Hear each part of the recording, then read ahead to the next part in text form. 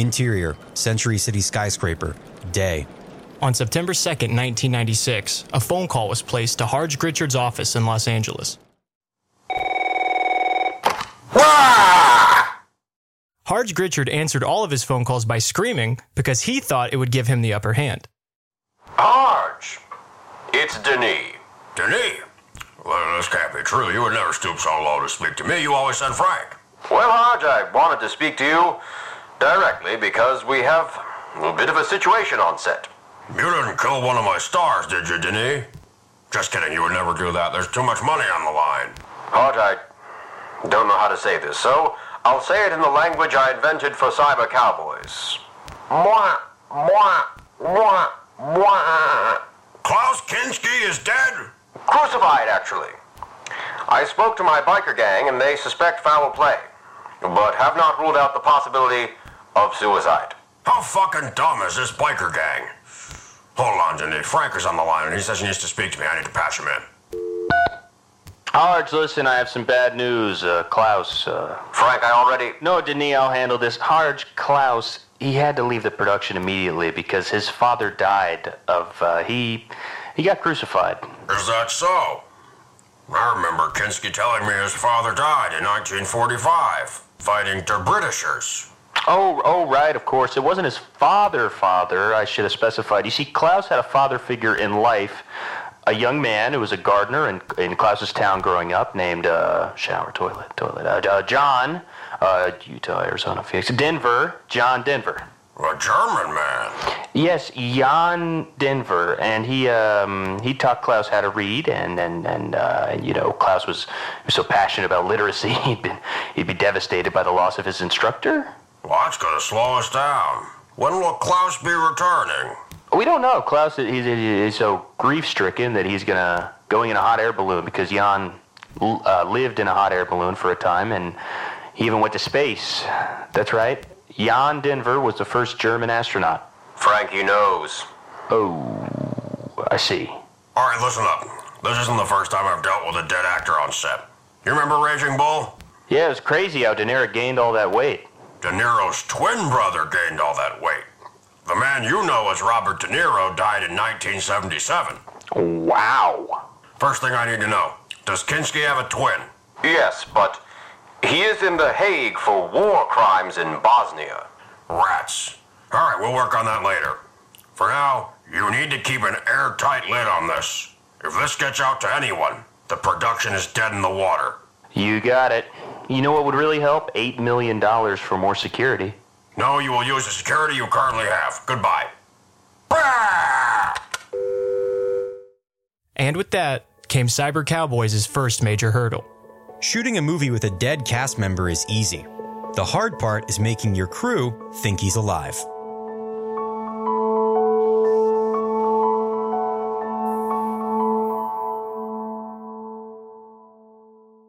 After Kinski's death, Denis scrambled to keep a lid on things. Denis told me that we needed to prevent a certain piece of information from leaving the set, so I broke all the phones. After that was taken care of, Denis had to figure out what to do with Klaus's body. The documentary crew immediately stumbled upon the situation. Oh my god, is it Klaus Kinski on the cross? All right, Pearl, get him down from there. You got it, boss. Sounds like you documentary boys know an awful lot about this. Should I be suspicious? Think maybe if we find a coroner, he might be able to tell us what happened. Should I take him to a hospital? No. Take him to makeup. Makeup? Mr. Cantor, Forget what you just saw here. And stop following me! Denis was already suspicious of the documentary crew that Elena had brought to set. So, at the peak of his paranoia, he hired a second documentary crew to follow around the first one. Unfortunately, the only team available on such short notice was at nearby Arizona State, making Girls Gone Wild. What's up? I'm Gorilla Randy and I go apeshit for titties. It took Randy and the Girls Gone Wild crew some time to adjust to life on a real film set. Here's some footage. I just can't get the image out of my head. He was a friend of mine. I know it's horrifying, but we need to keep a tight lid on this. He was crucified, Denis. Crucified. Yeah! Woo! Cyber Cowboys on set. We're going crazy. Is that Gorilla Randy, baby? Money! I haven't seen you since we filmed Girls Gone Wild Emerson. Yeah, that place sucked. Now don't tell me there are girls going wild on this set. Actually, Denis hired us to film the making of documentary. Well, that's peculiar, baby, but you have fun now. Denis, Pearl, and Walter Matthau entered the makeup trailer and were inside for a couple hours. Then, around noon, Denis, Pearl, Walter, and Klaus all emerged embracing and walking together. Klaus Kinski was wearing sunglasses and a bucket hat. His legs moved in tandem with one of each of Denis and Pearl's legs, like they were in a three-legged race at the county fair. The group walked incredibly slowly to their places for the first shot of the day. Okay, so, in this scene, Klaus, the train mechanic, Gears of War, is banished from Info Train by Mayor Lancelot, who is in a fit of rage that Bookman survived Lancelot's latest attack. Lancelot is truly furious, and Walter, I know you've got this. And action. You're the only one who knows a damn thing about this train's security. So instead of killing you, I'm gonna kill this little girl.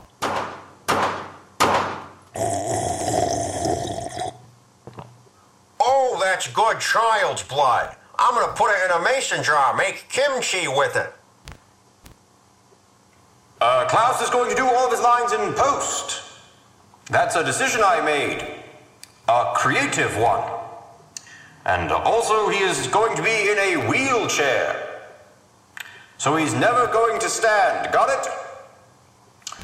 Everyone say, good idea, Denis. Doing that role was the most painful and difficult thing I've ever done in my life.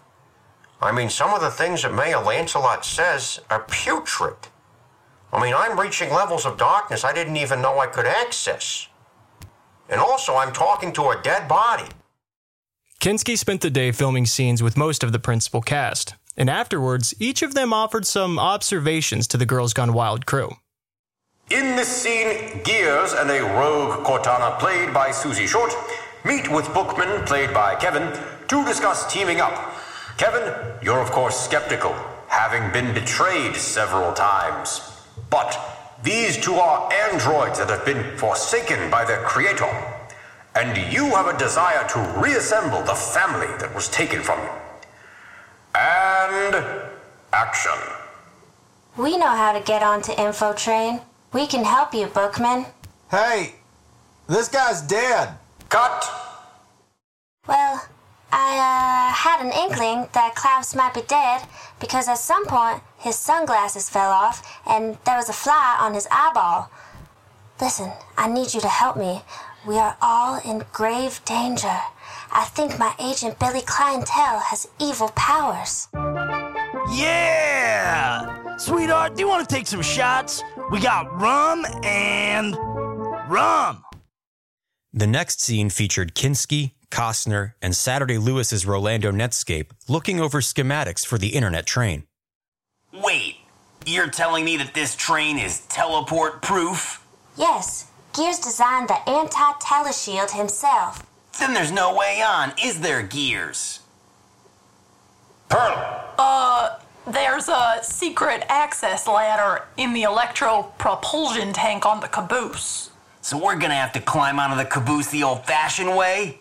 We're gonna have to ride alongside it? That train goes 290 miles an hour. Good luck finding a horse that fast. Bookman, tell me we're not using horses. Bookman? I'm sorry, hey, this guy's dead. Cut. I find all this voodoo childish, man. I'm trying to win this movie Academy Awards. This is the most serious role I've ever done. How can I deliver my lines to a corpse? I'm Bob Dylan, by the way. Making things even harder was the fact that Kevin Costner was so concussed, he kept forgetting that Klaus was dead. He continued to point this out in so many different scenes that, by the end of the afternoon, everyone on set knew Kinski was dead. Everyone, that is, except for one person.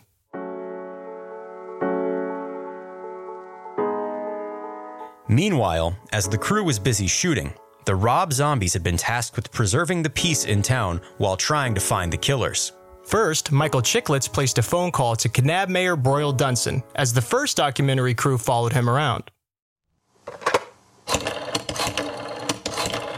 Hello, Mayor Brunson. We got to get to the bottom of the... Oh, shit. I cut all the phone lines. I forgot. All right, boys. We're heading north into town. After heading north for 15 minutes, Michael Chiclets and the Rob zombies turned around and headed south into Kanab.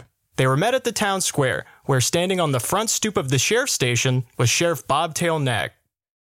Heard your buddy died last night. Who? Eric? Eric died? Oh my God, did you guys hear Eric died? Nah, dude, I'm here. Oh, shit. Oh, thank God. Who the fuck are you talking about? Klaus Kinski. Oh, yeah, duh. Wait, we want answers. We need to meet the mayor. For sure you can meet the mayor. He's in his barn working on a ship. Working on his project. We can go. Right after you boys help me drink up all this special-made bathtub moonshine. Be careful, though. It'll put some hair on your back. I have plenty of hair on my back. Come on, boys, let's show this hillbilly how to drink. 15 minutes later, the blind drunk group of bikers stumbled into Mayor Dunson's barn. Well, what can I do for you boys? Excuse me, where are my manners? Let me take my welding mask off. Whoa, what are you building? What's under that huge, scary tarp? Well, that's my plane. Why is it glowing? Got a lot of horsepower in there. Oh, that's so awesome. Hey, do you know what happened to Klaus? Last I spoke to him, he was talking about going to the cave. Now, I don't know exactly what's in those caves, but I do know that people who go in don't often come out. Oh, thanks for the heads up. We're gonna skip that then. All right, boys, back to set. Oh! Back on set, production had ground to a halt, for a few reasons. The first being Elena Rothschild. Due to the fact that she didn't have a great grasp on English and also the fact that she was a terrible actress, Elena had a certain stilted way of speaking that was quite distracting. Wow, that's the biggest library I've ever seen. Yes, this is a very special library.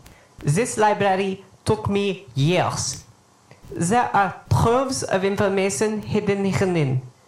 Hidden herein. Hidden herein. Hidden here. Hidden herein. Ma'am, are you okay? Cut. Yes, Elena. You read my mind. I had one or two thoughts about your line delivery in that scene. Why is he not speaking like me? I beg your pardon. He speaks like himself, and you speak like yourself. I want to sound more normal, so in order for that, he must sound like me. I can't rewrite him to sound like you. Maybe my government can rewrite the check? Okay, take two. Action. Wow, that's the biggest library I've ever seen. Yes, but remember, while in the library, you must speak libraryese, which is English, but like how I sound. Library is beautiful. Whoa, 100 books. There must be troves of information hidden herein. The rest of the day was spent filming multiple scenes in which various characters explained aloud why they were briefly talking like Elena Rothschild. The next day posed a new problem. Steven Seagal was not happy about the Kinski situation. His scenes with Klaus had been going well until... I never thought you'd be able to get us onto this train. Turns out you're not some info train reject scum after all. Cut! That was a tremendous scene. I feel like we really locked horns on an animal level. Klaus? Klaus? Well, you can go fuck yourself. Denis! Yes, Stephen? Something's wrong with Klaus. Well, I didn't want everyone to find out so quickly. He's got a terrible attitude. Look at him. Hey, I'm talking to you. Look at me in the eye. Be a man. This is like Gary Busey all over again. I've been disrespected. So I will be in my trailer and I'll come out when he comes in by himself and apologizes on his own. And just when Denis thought it couldn't get any worse... Denis! Brando disappeared! If you've listened to A Closer Look, you know the most important thing to both of us is family. That's why today's sponsor of A Closer Look is an entrepreneur that I know very well, my Uncle Jasmine. Hi, I'm Jasmine Fisher. I'm from Woonsocket, Rhode Island. Great to have you here, Uncle Jasmine. We think that the most important thing for an entrepreneur is your story. So what's the story behind your business idea? Yeah, so one time I was at Foxwoods Casino in Connecticut, and they comped me a room because I kept losing money. I was playing Keno like it was bingo. And I specifically requested they give me a room without an air conditioning unit because I fucking hate air conditioners. I don't like it. We never had it. I don't believe in it. But so what they did was, they gave me a room with one like glued into the glass of the window. So I fucking kicked that thing as hard as I could, and it broke the window right away, and the AC fell like 10 stories, and it went right into the sunroof of a Bentley, and it hit a lady and her dog who died. So I ran out of there, and I went down the stairs. At this point, I was just going to hide in the first room I saw, which was in the lobby, and it ended up being a magic show. And the lady at the front made me buy a ticket. The only ticket left cost $500 and was in the front row, and you're contractually obligated to be an audience volunteer. So, of course, I get immediately pulled up onto the stage, and this magician asshole puts me in a box and starts sawing in half with the huge saw, and I'm screaming bloody murder. I'm yelling, put me back together. Once I'm back together, I'm basically in anaphylactic shock. So I start swinging my arms around in circles. I hit a couple guys. I think I hit a lady. So I've hit 2 ladies at this point. Anyway, the magic show has this elephant, and I'm thinking I can ride it out of here. So I grab onto its trunk and I started to climb it like Legolas in Lord of the Rings 3, but it throws me off and launches me through the fire exit. So I tumbled down several flights of stairs, and then I hit the ground, and I get up and I start running immediately. I could hear footsteps right behind me, but looking back, I sort of realized that those weren't other people's footsteps. Those were sort of the echoes of my own. But I thought I was supposed to hide. So I burst into, again, the first room I saw, which ended up being this huge, red, dimly lit room. And I looked around, and I was clearly in the Rhode Island version of the Eyes Wide Shut sex party. And it really wasn't fancy at all like it was in the movie. It was actually kind of sad. Everybody was out of shape. Instead of like a blindfolded piano player, they had a blindfolded guy trying to play the drums, and he was missing a lot. And they were, instead of wearing cool masks, they were just wearing stuff that they had laying around the house, like a hockey mask, a beekeeper's helmet. One guy was just wearing goggles. And I could see right through a lot of that stuff, so I recognized most of them. Like I saw the governor, my city councilman. I went to high school with the guy. And I said, hey, fellas, I just need a place to lay low for a while. If you'll just let me chill here for a bit, I promise I won't tell nobody a thing. But before they could say anything, I got arrested. You see, what had happened was, back when I was in my hotel room, I had been drinking a carton of orange juice, and when the AC fell, I thought about throwing it away. But I didn't want to leave DNA evidence. So I put it in my pocket. I was wearing cargo shorts, and I had a big pocket, really big, like you could put a football in it. But when the elephant threw me, it busted the carton, and it started leaking, so all the police had to do was follow the orange juice trail. So they put me in jail, and I thought that was it. But luckily, I got bailed out by my buddy Jason. You remember him? British guy, we went to high school together. Jason Statham, you probably don't remember him, but he was at your baptism. Anyway, we were good friends, but yeah, I still owe a lot of money to Foxwoods. the zoo that owns that elephant, and then all the ladies I hurt, which ended up being a total of at least a lot. But yeah, that's why I'm here today. So yeah. Okay. Are you done? Yeah. Holy shit. So, Uncle Jasmine, why don't you tell the listeners about your product that you've created? Oh, it's the fridge blanket. The fridge blanket. Yeah, you know how you get hot sometimes when you're sleeping? Yeah, so this cools you off. You probably want to know how it works. Well, it works scientifically. You see, it's full of water, so the cold freezes it, and you wear it around your shoulders. It's less of a blanket and more of a cloak, like how Legolas wears. That's the second time you brought up Legolas. So it's full of frozen water. Is it hard? Yeah, it's pretty hard. So it's like a big, heavy, frozen rectangle? Why did you make this? Because I fucking hate air conditioning. How much are they? $5,000. Wow. Take it or leave it. Are you talking to me? Oh, no, man, I'm not going to buy that. Fine. Bye-bye.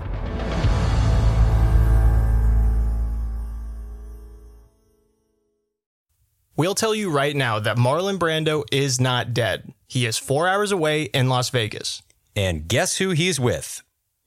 We'll give you one guess. Yeah, that was on me, baby. See, I saw Marlon sitting by himself in the cafeteria eating a turkey leg like a sullen King Henry V, and I thought to myself, there's a king that needs a banquet. So I said to him, hey, Mr. Hungry, I know a members-only buffet that tastes like Aphrodite's bosom. It's at the Circus. So you just took him to Las Vegas? You see, I didn't have much to do on set. I wasn't in it. I wasn't acting. Well, I did have a cameo, but that's another conversation for another moonlit night. Oh, okay, yeah, we'll keep an eye out. If you blink, you'll miss me, but if I wink, you'll kiss me. What did you do with Brando when you arrived in Las Vegas? Well, I lost sight of Marlon almost immediately, so I got myself a 2-foot daiquiri and went for a walk. A few hours later, I started getting really scared. I realized I couldn't just lose him. I mean, I'm Money McDonald's, but he's Marlon Brando. So I turned around and jogged back to the Luxor. You know, the one that looks like a big pyramid? And I ran into some of Marlon's celebrity coterie, you know, people like Randy Newman and Deion Sanders. And Deion told me that he saw Marlon go up to the club at the top of the pyramid with 6 Japanese women. And I said, I gotta go pay a visit to the all-seeing eye. Do you want to know what I saw? Yes, Money, of course we do. I expected to see a tangle of limbs, but instead, I saw Marlon Brando eating sushi off of 6 ladies doing the naked sushi table thing. His hands were a blur. He was eating off of all of them like how you know how Peter Gabriel will sometimes have 6 keyboards all around him, he'll be playing on all 6?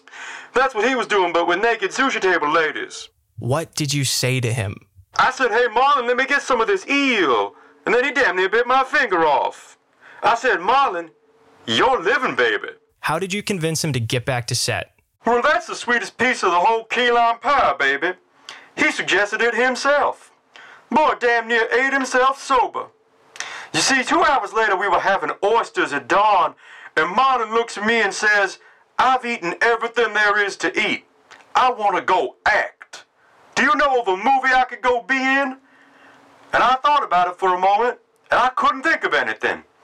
But then I remembered, we're supposed to be making a movie right now, baby. We can just go be in that. 2 minutes later, we're in my helicopter, the Heavencopter, flying over the Hoover Dam. We got back to set just in time for that delightful marionette number. The marionette number Money was referring to was Denis' plan to coax Steven Seagal from his trailer. As Walter Matthau explained in a later interview, I told Denis that we should just recast. Pearl Whett said we could just let Steven fake kill Klaus, but someone correctly pointed out that that would be a real give a mouse a cookie situation.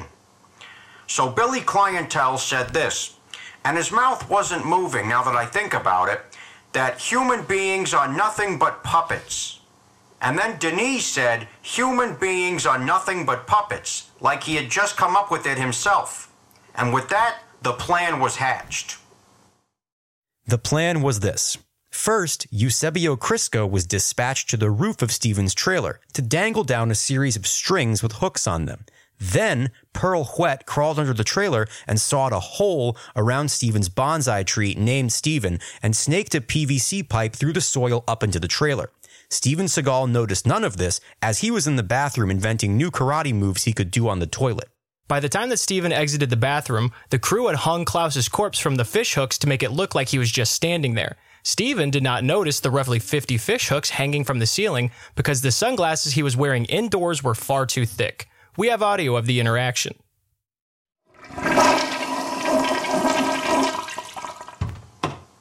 I respect your stealth. You move like a panther. Jason Callback sat underneath the trailer and piped in his Klaus Kinski impersonation through the tube.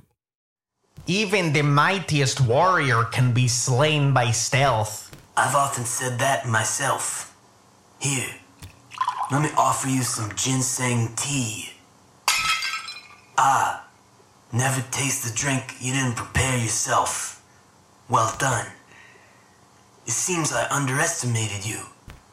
I will enjoy our battle. Ah, fuck me. I sat on a rock. Do you need a band-aid? I came here to offer you a show of respect between two tribesmen on this movie. I will delay my forgiveness until we prove ourselves to be of equal strength. Perhaps we can engage in a game of strategy. And then Stephen said 3 words that terrified all 12 men on the roof. Rock, paper, scissors. Shit, what do I do? What about the different game? How about I Spy? No. We will play the game that the tradesmen played on the Silk Road. In a frenzy, the men on the roof tried to drop 3 hooks onto Kinski's arm, elbow, and hand. Unfortunately, they were not able to secure his hand, which meant they could only raise and lower Kinski's arm. Okay, on, shoot. Rock, paper, scissors, shoot. Paper. The most feminine of the 3 choices. Unfortunately, it defeats my powerful rock. We shall recommence. Rock, paper, scissors, shoot. Paper again. Though I lost this battle with rock, I will use this information to win the war. Rock, paper, scissors, shoot. God damn it. Again. Rock, paper, scissors. This went on for about 5 hours before Stephen finally admitted defeat. You have bested me, and I'm honored to have known your warrior spirit. As a gesture of friendship, I would like to teach you my toilet Aikido. The men on the roof walk Kinski to his chair. Stephen sits next to him. Do these moves exactly as I do. I mean, we can't do this one. We got to abort. Nonsense. You gotta believe in yourself. Come on. Ooh. Shoom. Faster. Close fist, goddammit. Awful. Punch me in the face. Too slow. You call yourself a warrior? Stephen was frustrated with Kinski's poor Aikido technique, so he threw him through a window. I could never respect someone like you. And change the shirt with all the strings hanging out the back. You look like an old blanket. So no progress was made and nothing was accomplished. Honestly, we're sorry we included that. Anyway, despite his continued beef with Kinski's corpse, Seagal, ever the professional, showed up on set the next day ready to act. And just when the Seagal situation solved itself, the Elena Rothschild problem came back. Her library ease had little impact on how uncomfortable she seemed in front of camera. All right, so, in this scene, Elena, you're torn. You have feelings for both of these men, but you know, if you reveal the truth to them, both of their lives will be ruined. When you express this, you have to know your love of information has to supersede your love of human beings. This has to be shown not through your words, but through your eyes. Can you try that? What are you doing? Why are you squinting? Stop licking your lips. Now your eye is twitching. Are you doing that on purpose? Whatever, we'll just shoot around it. Action! You said you had some information for me. That ain't cheap around these parts. I don't know yet, Tonto. I don't think sharing it is a good idea. Just tell us what you know, Cookies. We need this information. It could save lives. Or cost you yours.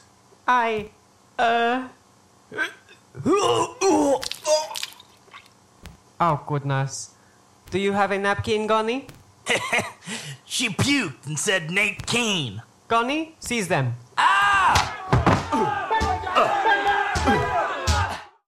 At this moment, the first documentary crew put down their cameras and began fighting the Girls Gone Wild crew. The crew spent several minutes cleaning up Elena's mess and Klaus's corpse before once more attempting to film the scene. This scene was pivotal to Cyber Cowboys because it's the scene where Steven Seagal's character is revealed to have been involved in killing Kevin Costner's family. When Seagal is pressed on this, he betrays Bookman and the rest of the crew by joining with Mayor Lancelot. Action! What's my line again? You betrayed me, Jay! Hey, this guy's dead. Cut! Denis spent the entire day and night and morning trying to get this pivotal yet easy scene shot. Only 3 days into production, they were a week behind schedule. As he said in a later interview, Walter Matthau was as furious as he'd ever been. I was a little sour, I'm sorry to say. Got a little ticked, so rather than inconvenience or upset anyone, I decided to remove myself from the situation and go for a stroll through town. Some of the people filming followed me around. I didn't mind. I appreciated the company. Walter walked leisurely into town, stopping to gander at some horses. Eventually, he made his way to Meg Benedict's diner, where he saw something peculiar. Welcome to the Nutrient Post. What are y'all doing here? I thought y'all movie folks was told not to come into town after sundown. What are those fellas eating? Looks like they're eating a whole meatloaf in one go. What is that, a meat log? Why is it gray? Eating a protein log in one go is just one of those Kanab things. I don't know nearly no folk round here who don't unlock their jaw to swallow the log whole.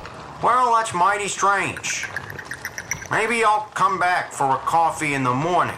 You do that. Walter then leaves the Nutrient Post and walks down the road. After about 50 yards, he approaches a building a little ways away from the town square. There's a light on. The silhouette of a man looks out at him through the window. The door swings open. A voice calls out.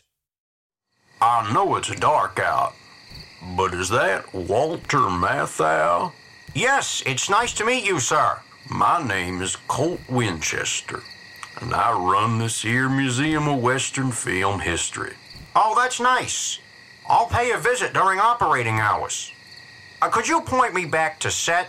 I quite enjoyed your performances in Charlie Varick, A New Leaf, The Taking of Pelham 1, 2, 3. That's so kind, but I do need to get out of Kanab, so... The Odd Couple, Failsafe. Who could forget Failsafe? Like Dr. Strangelove, but serious. You must come to the museum sometime. We have all sorts of movies and movie treasures. Thank you. What's that? On the film, we can't make out much. Figures rush out of the desert shrubs and run past Walter Matthau. A dozen people, maybe more, all making a beeline to the museum. They sprint with otherworldly speed. Their arms flail over their heads like the used car lot balloon men. Colt Winchester slams the door of the museum shut. The loud bang echoes out, and the townsfolk immediately stop. Some of them exaggeratedly point up at various rocks. Others look at the stars. One or two tie their shoes like they'd just been caught tailing someone and were trying to seem inconspicuous. But all the while they looked on, eyes fixed to the Museum of Western Film History. Walter watches the scene and turns to the cameraman. It's like there's something in there that they want, that they need. There's something strange happening in this town. What do you think, Gorilla Randy? These bitches have gone wild!